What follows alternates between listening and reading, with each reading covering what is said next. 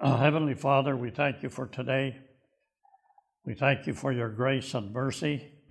We thank you for the privilege of being here at this camp meeting, and we pray for a special blessing today for everybody that's here, including the children.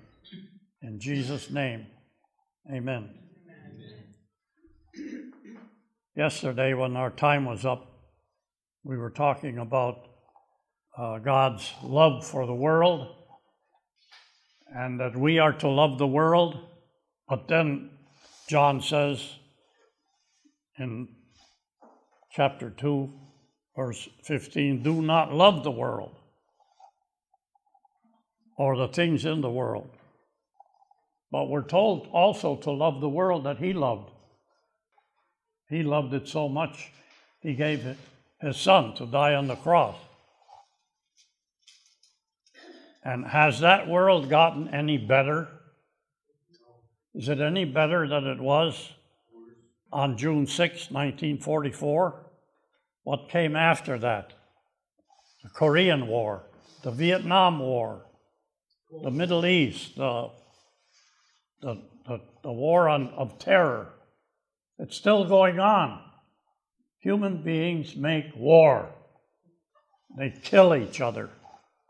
And that's the world that God tells us to love like he loved. But then he tells us don't love the world or the things in the world. What sounds contradictory. But then he explains himself. First of all, he says, if anyone loves the world, the love of the Father is not in him. Sounds contradictory. But world here refers to those things that are hostile to God. That's what he's talking about. And that take the church away from him. And then he tells us what he means by the things in the world. The desires of the flesh, verse 16. Lust. Is that a problem today? Oh boy. And the desires of the eyes, pride in possessions.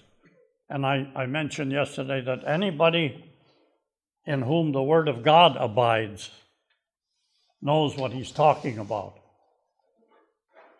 To know the revealed will of God for righteous living is to know the difference between good and evil. And the church of the last hour is being warned by John and is to know the difference. But it's being warned about the devastating effect of the sensuality, and we're experiencing that today with all of this gender confusion and materialism on the mission of the church, and which are not from the Father, as John says in verse 16, chapter 2. And this is serious. This is very serious for the church of the last hour. Ellen White says in First Testimonies, page 531, those, listen carefully, those who think they can serve the world and yet love God are double-minded, losing all sense of their obligation to God and yet professing to be Christ's followers. They are neither one thing nor the other. They will lose both worlds unless they cleanse their hands and purify their hearts through obedience to the pure principles of truth. So what is the conclusion? The church that's faced with meeting the demands of the last hour mission needs people who love the Lord and who love his truth supremely, without compromise, without equivocation. Just like those young men that landed on the beach at Normandy in 1944. That's the kind of people that we have to be. We're a part of the last church and the last hour mission. Now, though 1 John was written near the end of the first century, John's thoughts as an apostle and also as a prophet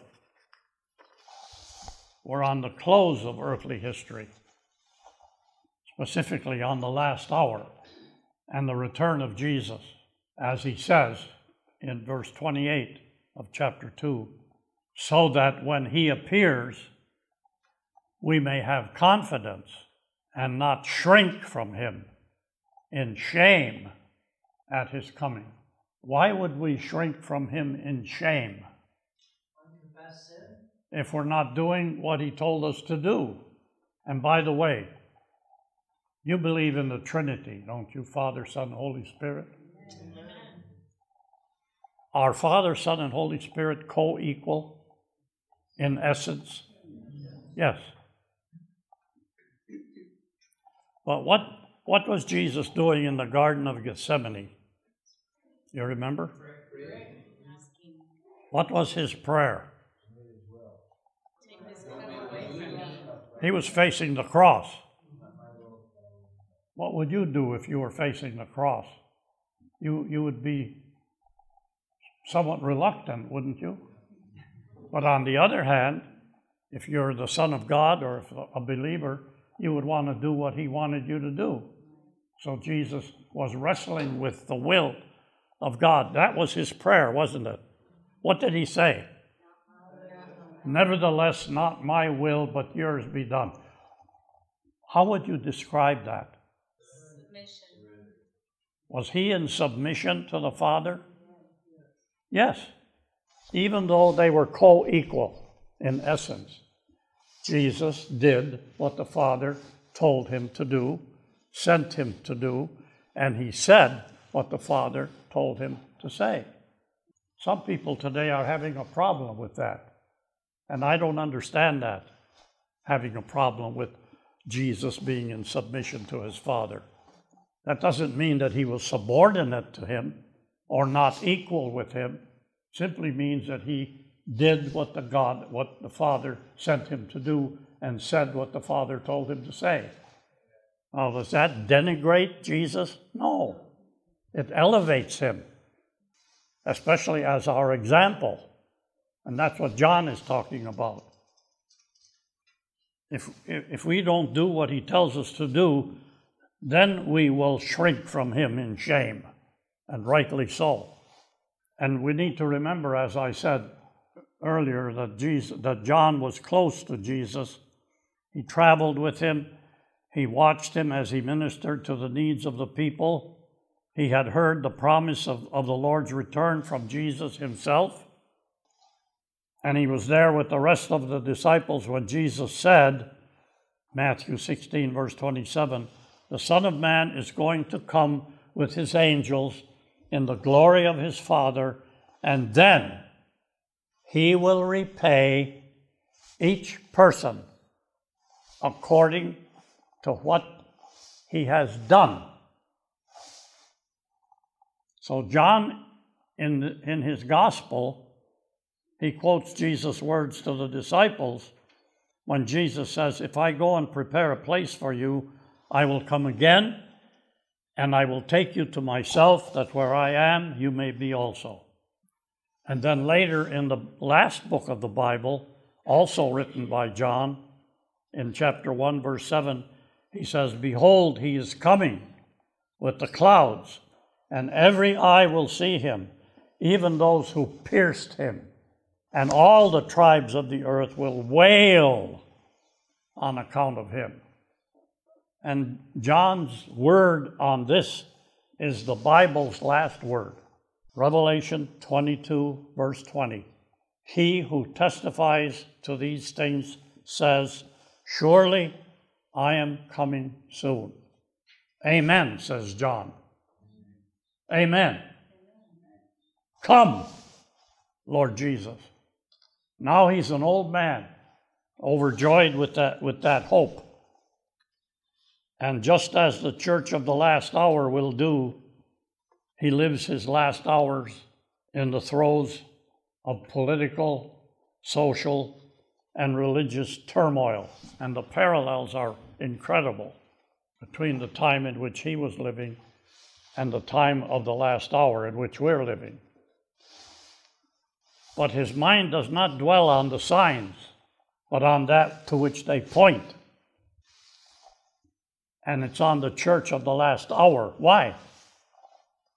Because during the time of the last hour, and just before the return of Jesus, there is a job to be done, a mission to be fulfilled, a mission to be finished. And by the way, that's the emphasis of the current administration of the Michigan Conference. And in order for the church of the last hour to do that, it must be able to distinguish, John says, between the spirit of truth and the spirit of error. The ability to do that, to distinguish between truth and error, is critical for the last hour church. To know the difference and to take an uncompromising stand with truth no matter what. That's how serious it is.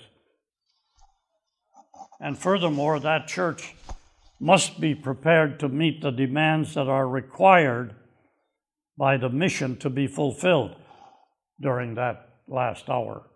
And this letter is most relevant for the Protestant churches of today. It's most relevant for us who claim to be the remnant church. But the Protestant churches of today that developed on the basis of the Reformation principle of sola scriptura need to read 1 John, the Bible alone as the authority for faith and life, not the demands of culture or philosophy or scholars, but the Bible. That is what Protestantism has historically based its confession. God used Protestantism to revive Christianity after the Dark Ages, and I was so impressed with Ellen White's chapters on the Reformation in The Great Controversy and what she said about Luther. Martin Luther, he's still a hero of mine. God used him powerfully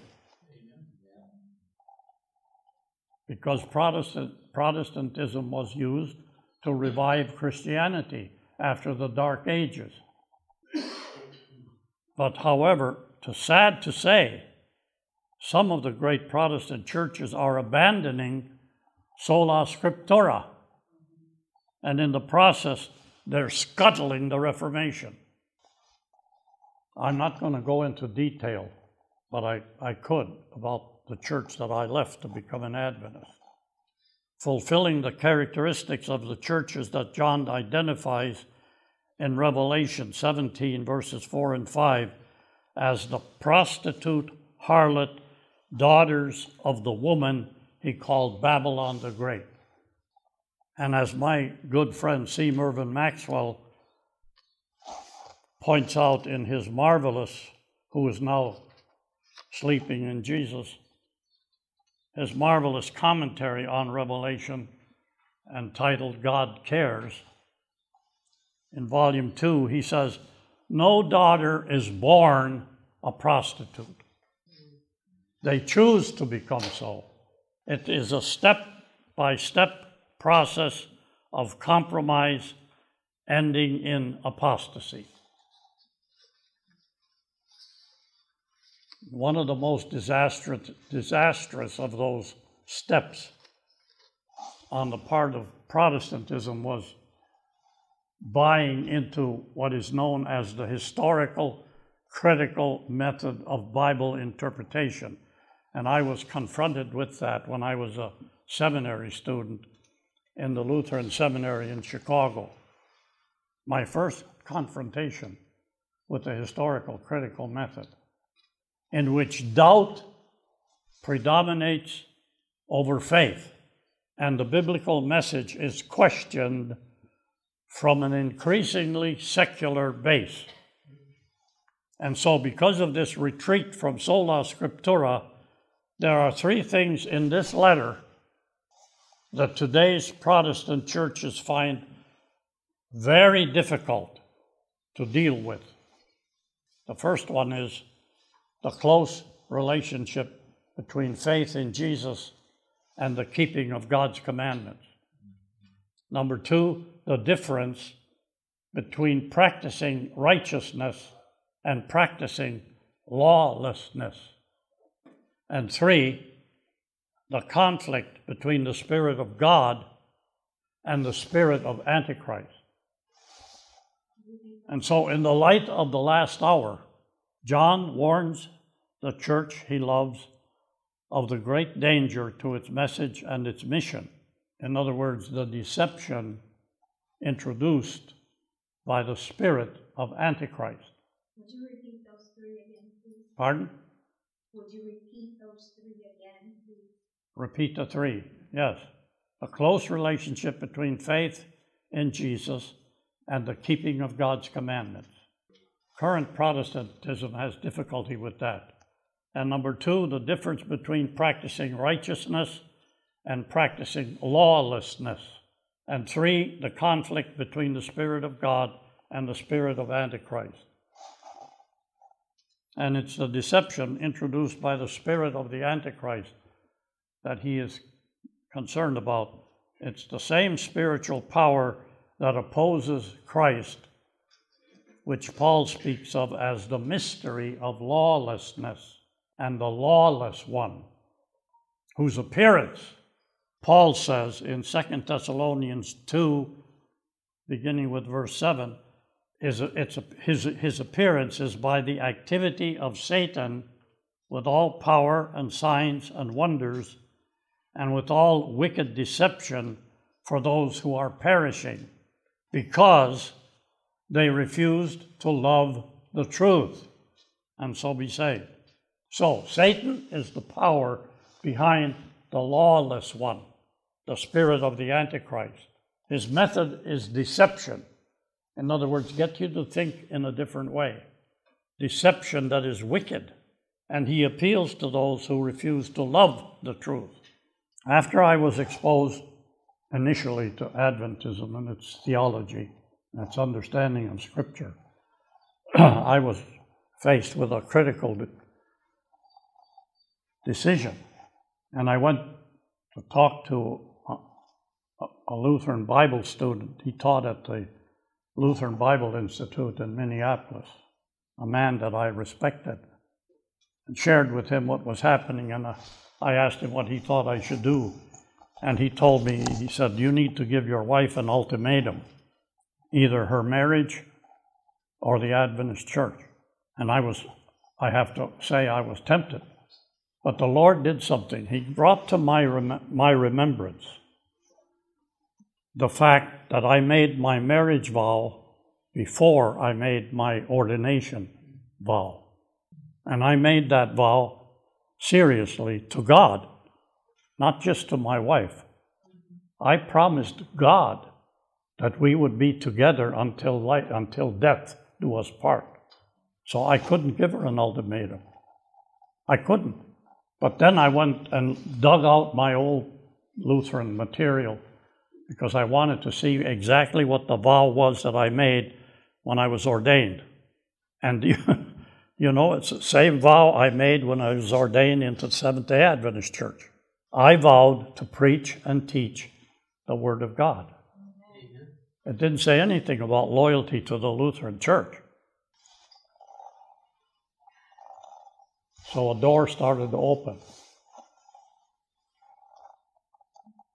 The Antichrist, Paul says, Satan is the power behind the lawless one, the deception, the way you think. And the direction is away from God's revealed truth. Now, was my struggle easy? No, wasn't.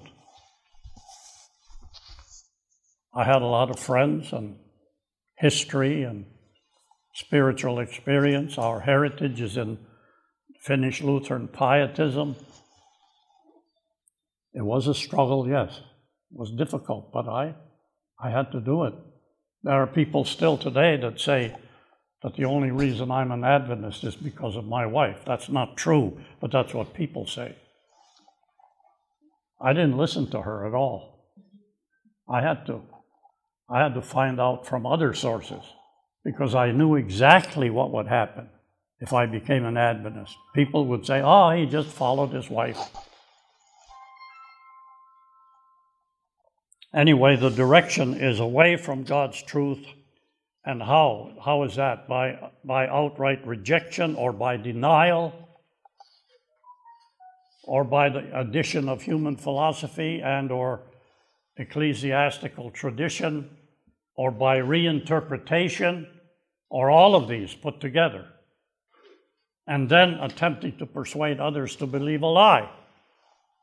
How could I have continued in the Lutheran ministry when I knew definitely, and even Luther helped me with this, as I said yesterday, that Saturday was the Sabbath, the true Sabbath?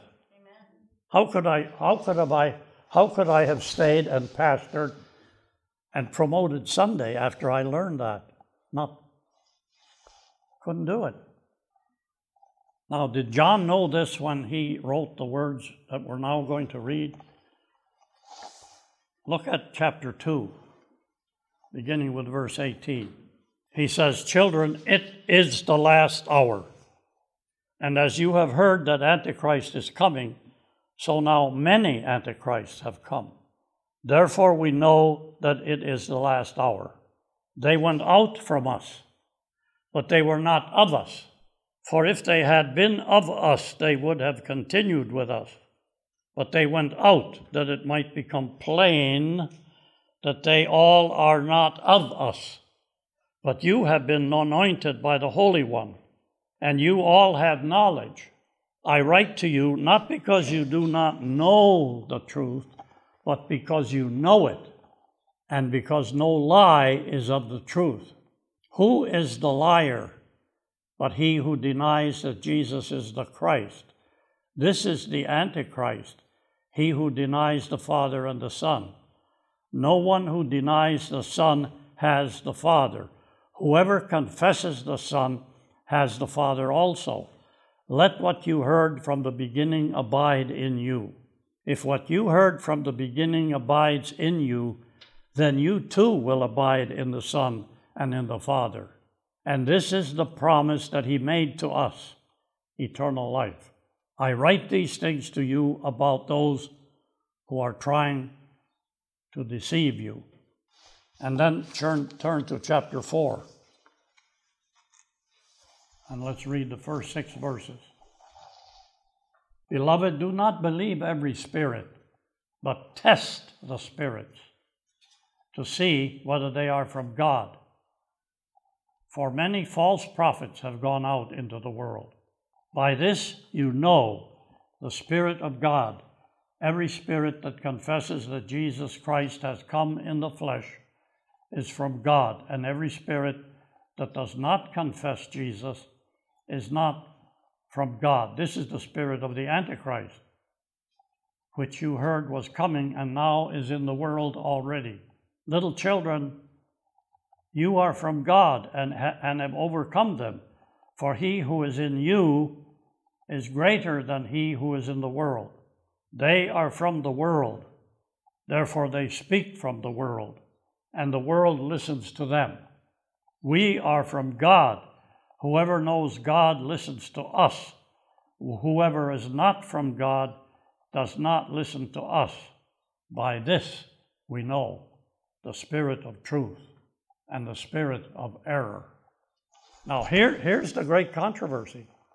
That's what the great controversy is all about, as it affects the very faith and lives of the members of God's church, impacting its message and its mission in the critical time of the last hour.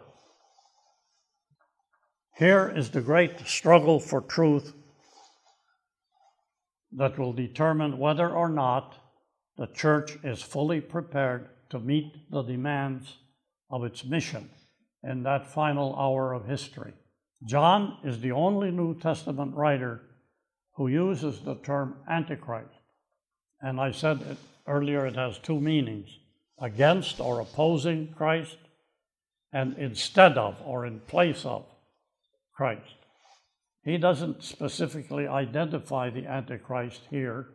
He leaves that up to us who, if we're interested and concerned enough, and the last hour church ought to be, will search for biblical and historical evidence of the identity of the Antichrist, especially the books of Daniel and Revelation, comparing God's word with the record of historical events from their time up to the time of the last hour, and drawing what, for the believing Bible student, ought to be obvious conclusions.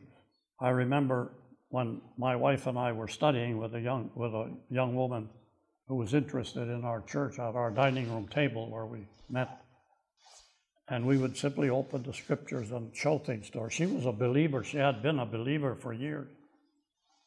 Very devout woman. She would read and listen, and her jaw, I would literally drop. And she would say, "How come I never saw that before?" She became one of our best Sabbath school teachers. What John tells us is that the presence of the spirit of the Antichrist and false prophets are the proof that it is the last hour. But to know that is not enough. To know it should set alarm bells ringing, causing that church to be most diligent to know the truth so that they can overcome them.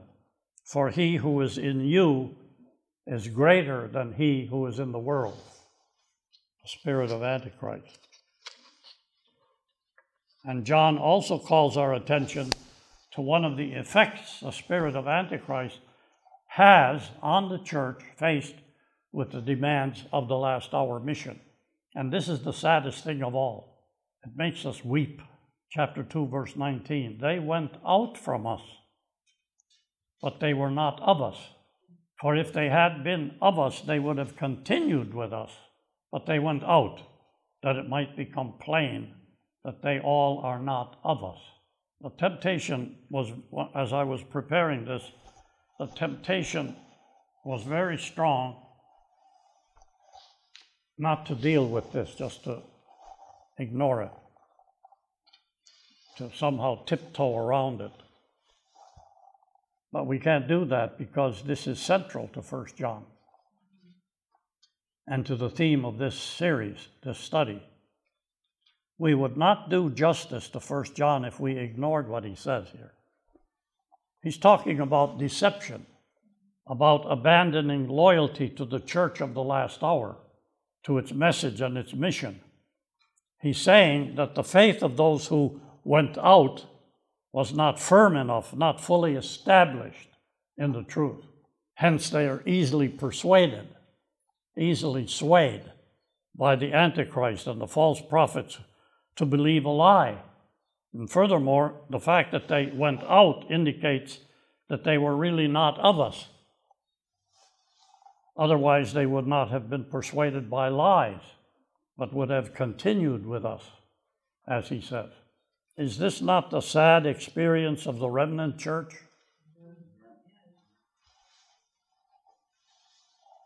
We all know former members that have left us, laymen, pastors, teachers, even theologians, relatives, and we feel like they have betrayed us, even reminding us of Judas, who betrayed his Lord over a few pieces of silver. You know, only a friend can betray you, but in reality, it is God's truth that is betrayed, not us.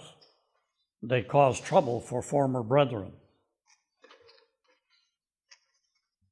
Now, why is it that people are more ready to believe the stuff that they read or that they see on the internet web than the testimony of Scripture alone?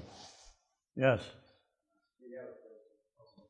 I was just, when I read that, excuse me, the last sentence of verse 19 says, "But they went out, that it might become plain that they were not of us." I was just thinking of that the shaking that we are told will happen. It may be You're comparing this to the shaking. I don't know whether we can do that or not. It's possible, yes. Now, some people may be thinking, well, Pastor Holmes, you left your former church. Isn't that the same thing? I'm sure some people would see it that way. But the Protestant church I was part of was in the process of abandoning sola scriptura, and still is.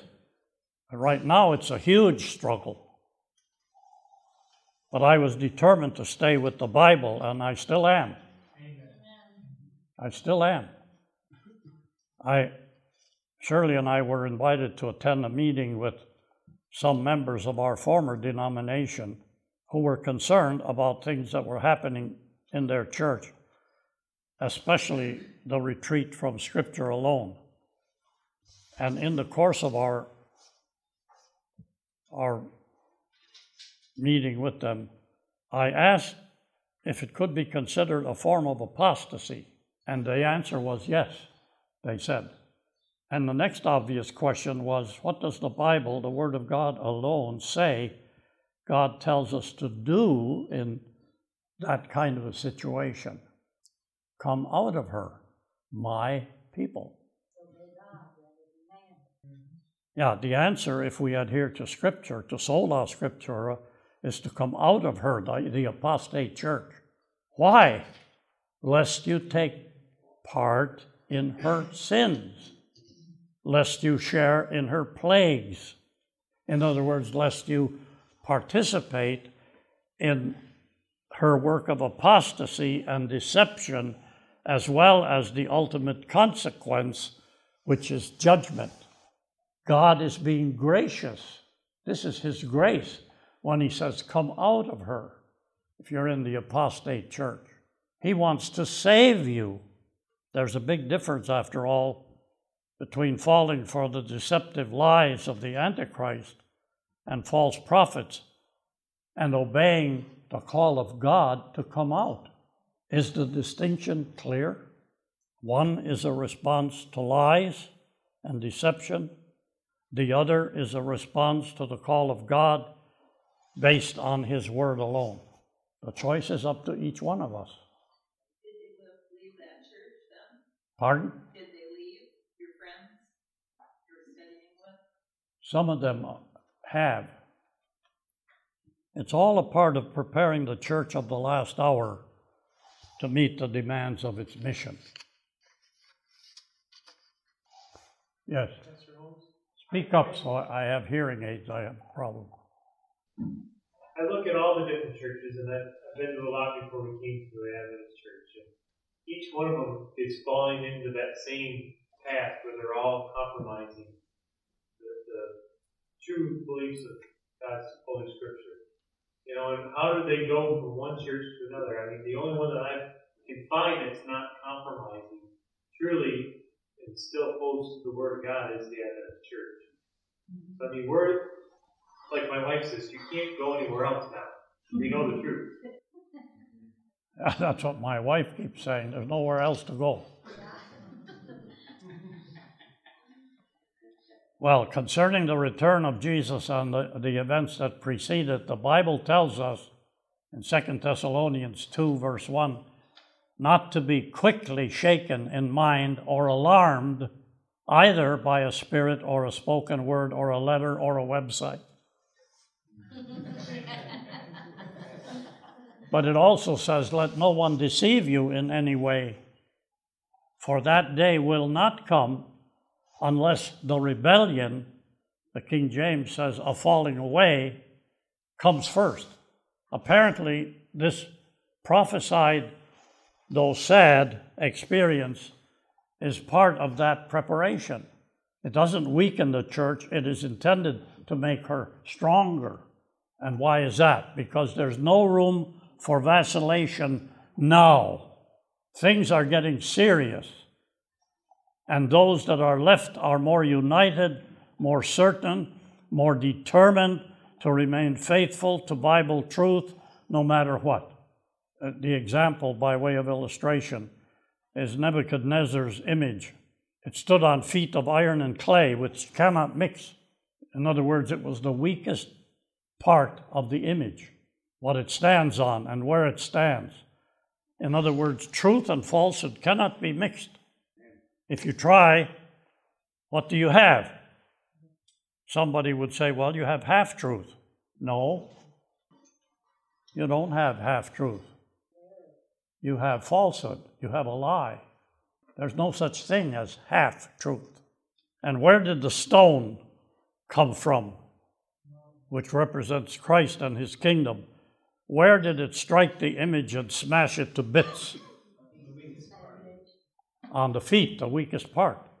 The rock is solid. It's unbreakable, with no cracks or weaknesses, or it cannot do its job. And what is the antidote that protects the last hour church from the poisonous effects of the Antichrist and false prophets? Well, it's in the text. Daniel 2, verse 18, I think, or no, it's 1 John 2:18. The church knows that it is the last hour. It knows that the spirit of Antichrist is in the world already. Because of its careful study of the Bible, it knows its enemy and how that enemy operates. It does not ignore that reality, sweep it under the rug, as it were, pretend it's not so. The evidence of the Bible match the events of history. And the last hour church is keenly aware of the insidious, elusive, diabolical power of the spirit of the Antichrist. Its deep study of the Bible enables it to identify the Antichrist power and so be prepared to meet it. And second, that church has been anointed by the Holy One, and you all have knowledge, says John, and the anointing that you received from him abides in you, and you have no need that anyone should teach you. The Word does the teaching. Jesus said in John 16, verse 13, when the Spirit of truth comes, he will guide you into all truth. And notice the relationship between the anointing and the truth. The members of the last hour church are not awed by human or ecclesiastical claims of superior spiritual knowledge, not awed and seduced by pomp, ceremony, wealth, or power.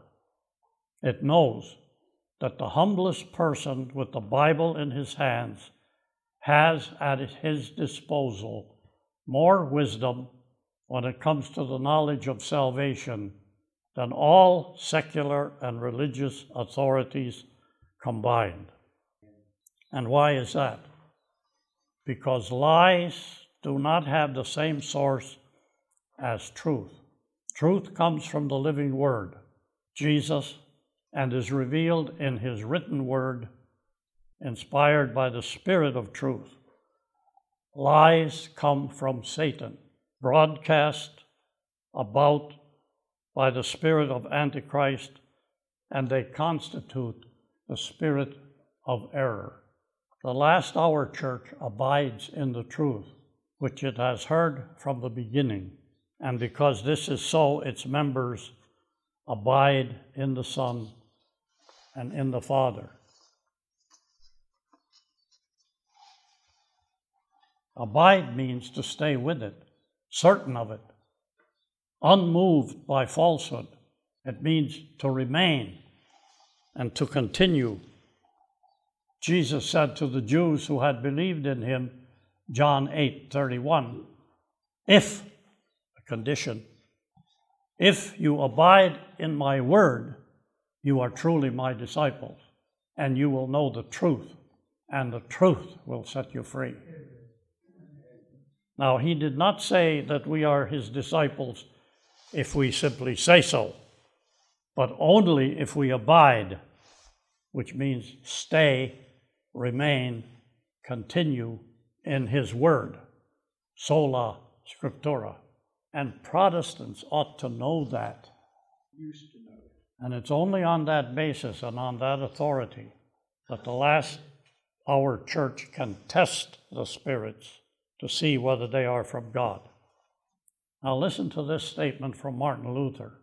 Quote, "If I profess with the loudest voice and clearest exposition every position of the truth of God except precisely that little point which the world and the devil are at that moment attacking, I am not confessing Christ, however boldly I may be professing Christ. Where the battle rages, there the loyalty of the soldier is proved," he says. "And to be steady on the battlefield besides is mere flight and disgrace if he flinches at that point." Now, unfortunately, I don't know why, but I don't have the source. But I know that's Luther. Now listen to what Ellen White says. Testimonies, Volume 3, page 281. "If God abhors one sin above another, of which his people are guilty, it is doing nothing in case of an emergency. Indifference and neutrality in a religious crisis is regarded of God as a grievous crime and equal to the very worst type of hostility against God." Let me ask you, is our church, the last our church, facing a crisis of any kind right now? We need to listen to these kind of words. This media was brought to you by Audioverse, a website dedicated to spreading God's Word through free sermon audio and much more. If you would like to know more about Audioverse, or if you would like to listen to more sermons, please visit www.audioverse.org.